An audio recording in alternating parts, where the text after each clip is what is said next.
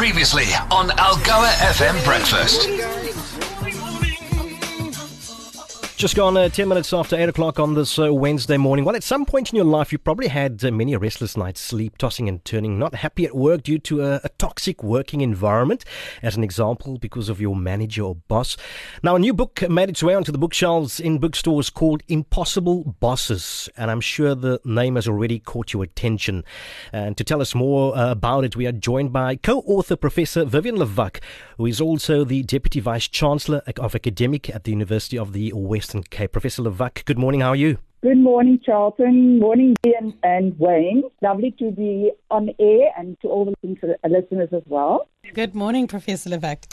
Now, Impossible Bosses, what is the book about and how did it come about? The full title is actually Possible Bosses, Secret Strategies to Deal with 8 Archetypal Managers. So this book came about already in 2006. I started writing on this book when I was dealing with one of the 8 impossible bosses. Andy and I were very good friends. It became what we call friend tours. And through the years, assisting each other with the kinds of managers that we were either affected by, working with, or what we observed. And so I'd invited her back then already to also reflect on what she's been experiencing and witnessing in the workplace, and we supported each other throughout this book. In 2020 happens, I said to her humbly, this book, if the pandemic has taught us anything, is to complete what you started, and I said to her, we need to finish this book. So at this stage, after 16 years, we've already grown from, the middle management, senior management, executive level. And I think the timing for the book was spot on. By 2020, about October, we got Robert Craig in. He's an executive coach. And we realized that there were 2 sort of feedback that we gave, that we rather received from people who read our initial draft. So one was, what do I do if I encounter, and you've been speaking about toxic work environments, but oftentimes some of these 8 bosses or the impossible bosses are also bullies. So what do you do? And the second interesting comment we received was, so what if I recognize myself? How do I help myself? And that's how this book came about, and Jonathan Ball picked it up, and the rest, as they say, is history. So there are 8 of them, and I hope that the listeners are very keen to hear which these archetypal managers are.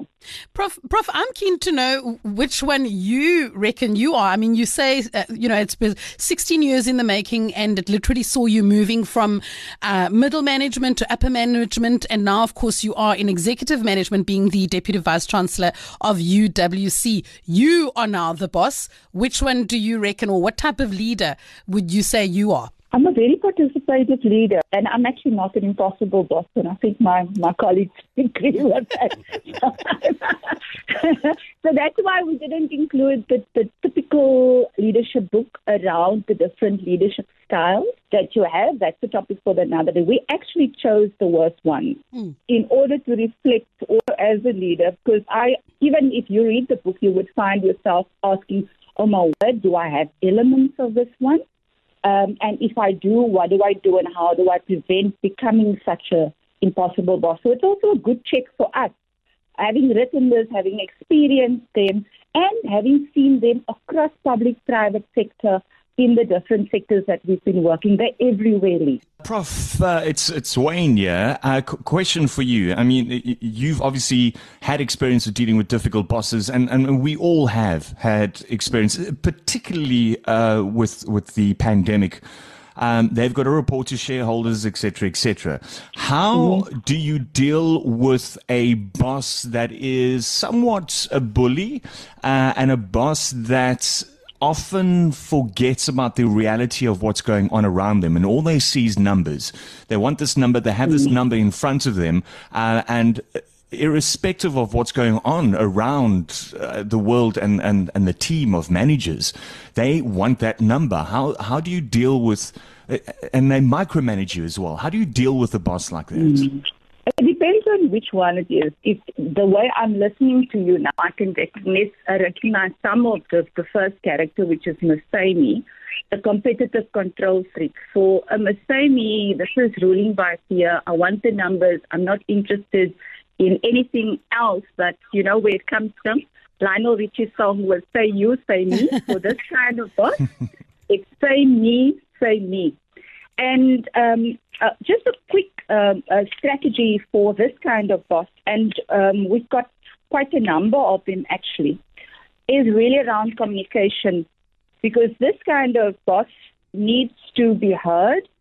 This kind of impossible boss, it can really be an impossible boss for your career growth if you don't know how to deal with conflict. So just two quick strategies.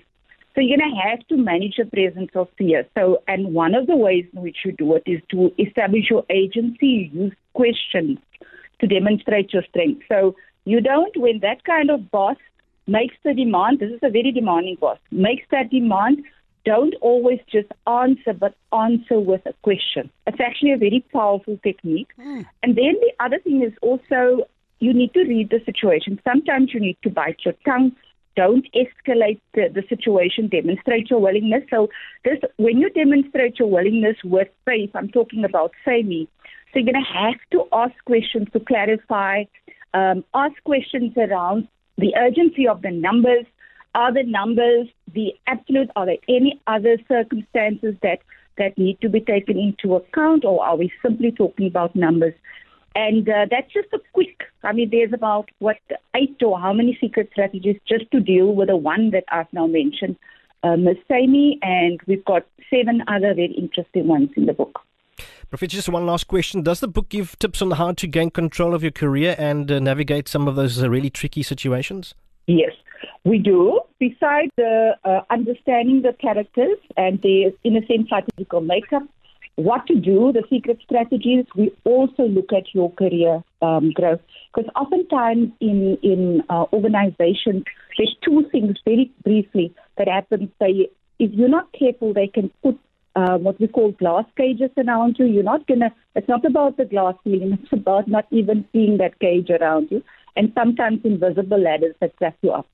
So we do deal in the book with what are my options, when do you stay, what you consider when you decide to stay, besides the coping strategies in the sense that we mentioned, and then when do you leave? Because sometimes you leave. I left a Miss Sammy, or it was a Mr. Sammy in my case, and we're very grateful for all our impossible bosses, because if it wasn't for them, we wouldn't have grown and we wouldn't have learned what not to do when we became the executives or the leaders.